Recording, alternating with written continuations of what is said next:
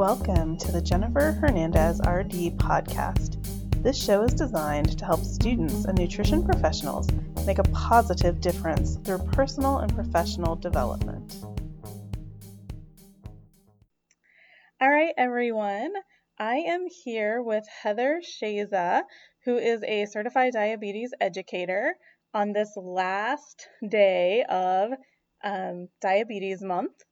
And a fun story, we did this a couple of weeks ago and a little snafu happened, but Heather is so gracious to re-record with me so that we can hopefully get this posted today before Diabetes Month ends.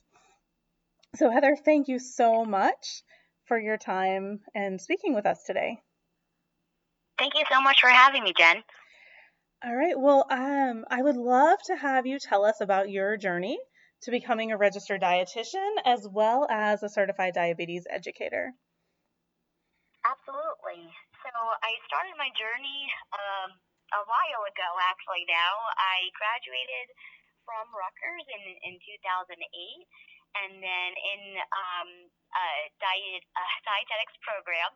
And then after that, I kind of took an unconventional route.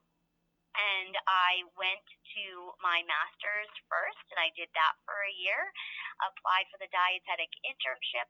I didn't get in on the first time, I didn't get matched, so I continued along with my master's, and then I applied and I matched to the College of St. Elizabeth, where I did my dietetic internship.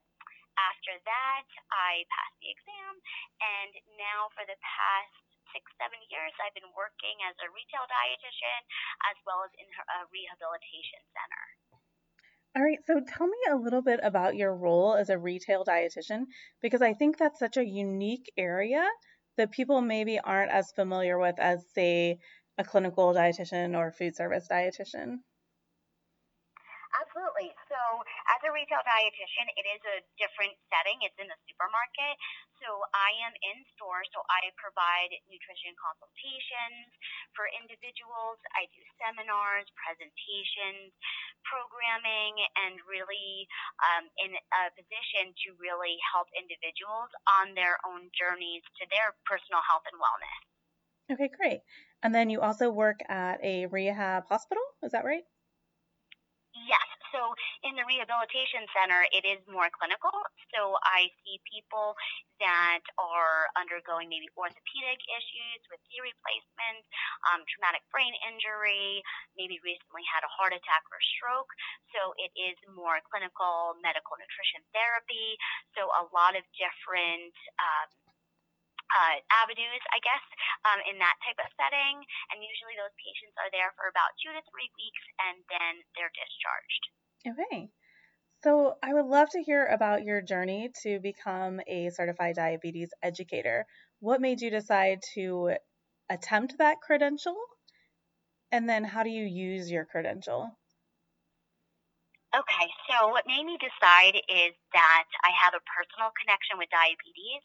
My father had type 2 diabetes and ultimately winded up passing away from heart disease. Oh, I'm so sorry to hear that. He was Oh, thank you so much. And he was my kind of inspiration to really start to think about how I could help individuals with diabetes. And so once I kind of learned of the credential of becoming a certified diabetes educator and the wherewithal, I guess, the power that it had behind it, I knew that that was something that I really wanted to pursue to help me kind of develop my knowledge and expertise in the realm of diabetes. So I just decided that this year was going to be the year that I really kind of took the time to study and really get the experience that I needed. And so I did a couple different courses, and then I applied for the exam and passed the exam this past September. Great, congratulations. Thank you so much. So let's hear a little bit about that process of studying and taking the exam. What did that involve, and what information did you need to know? Okay, so the first place I started out was the looking at the website for the National Certification Board for Diabetes Educators. This was kind of like the guideline I went off of to see that I met the eligibility requirements and things like that as a dietitian. So in order to sit for the CDE exam, you must meet one of the disciplines, whether you're a doctor or a nurse or in our case, a registered dietitian, and you need to have a minimum of 2 years of professional practice experience as a dietitian and also a minimum of 1,000 hours of diabetes education experience, with most of that earned about 40% of those hours within the year preceding you taking the exam before your application. And then you also need a minimum of 15 clock hours of continuing education activities that are applicable to diabetes. And then once you have those criteria, you can then put in your information and then sit for the exam. And then upon passing that exam, then you become a diabetes educator. So what I kind of did was I used that as a framework, and I also took some courses.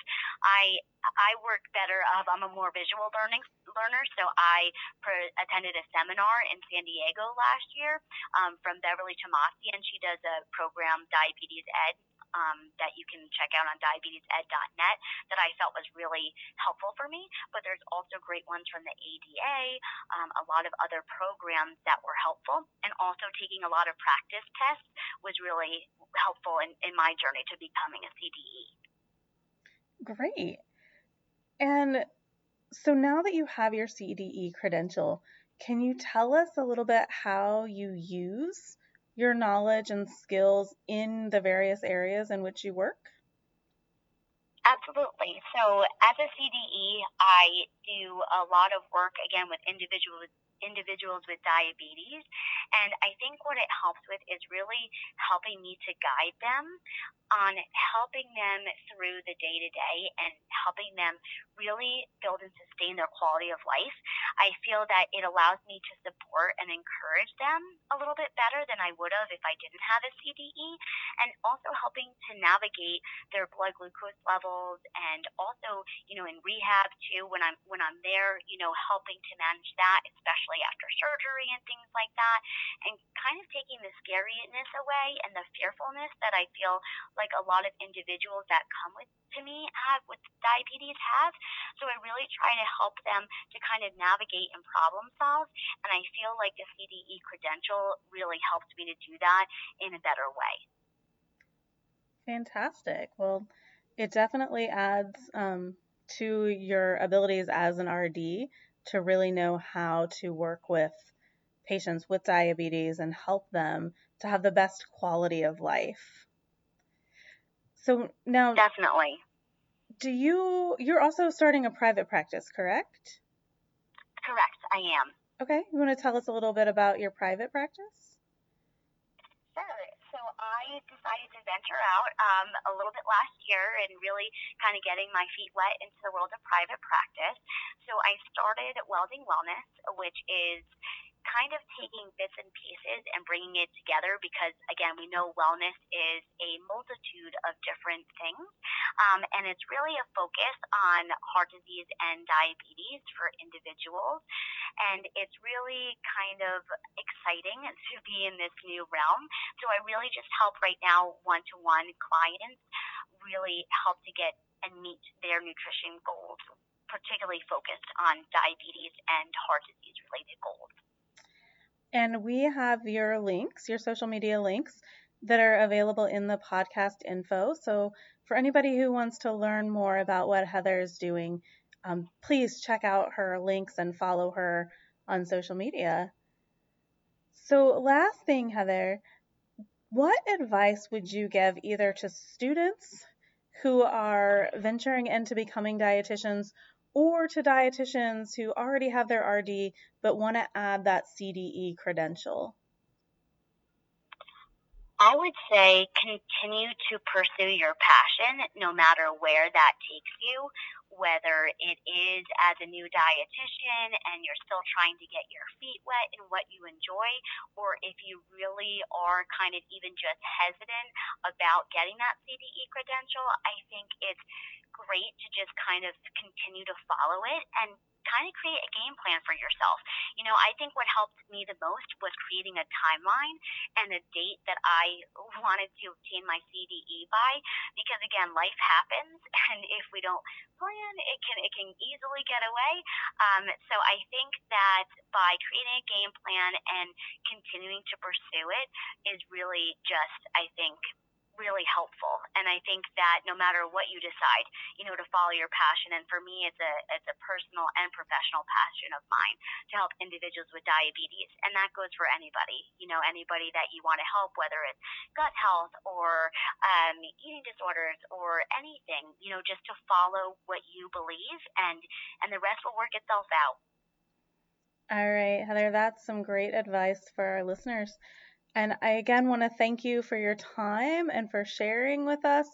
Is there anything else that you want to say that I didn't think to ask you? No, I think you covered everything. Thank you again so much, Jen, for having me. It was a pleasure to talk to you, and I'm so happy, on the last day for Diabetes Awareness Month, we got to talk and really chat a little bit. Great. Thank you again, Heather. Thank you. Thank you for listening to the Jennifer Hernandez RD podcast. I hope that you enjoyed the information provided in this episode. Do you know someone who is making a difference in the field of dietetics and you would like their message to be shared? I would love for you to introduce me to that person. If you would like to connect on other levels, open up your podcast app and click on the episode description. You will see all of the relevant links there to the website and social media accounts.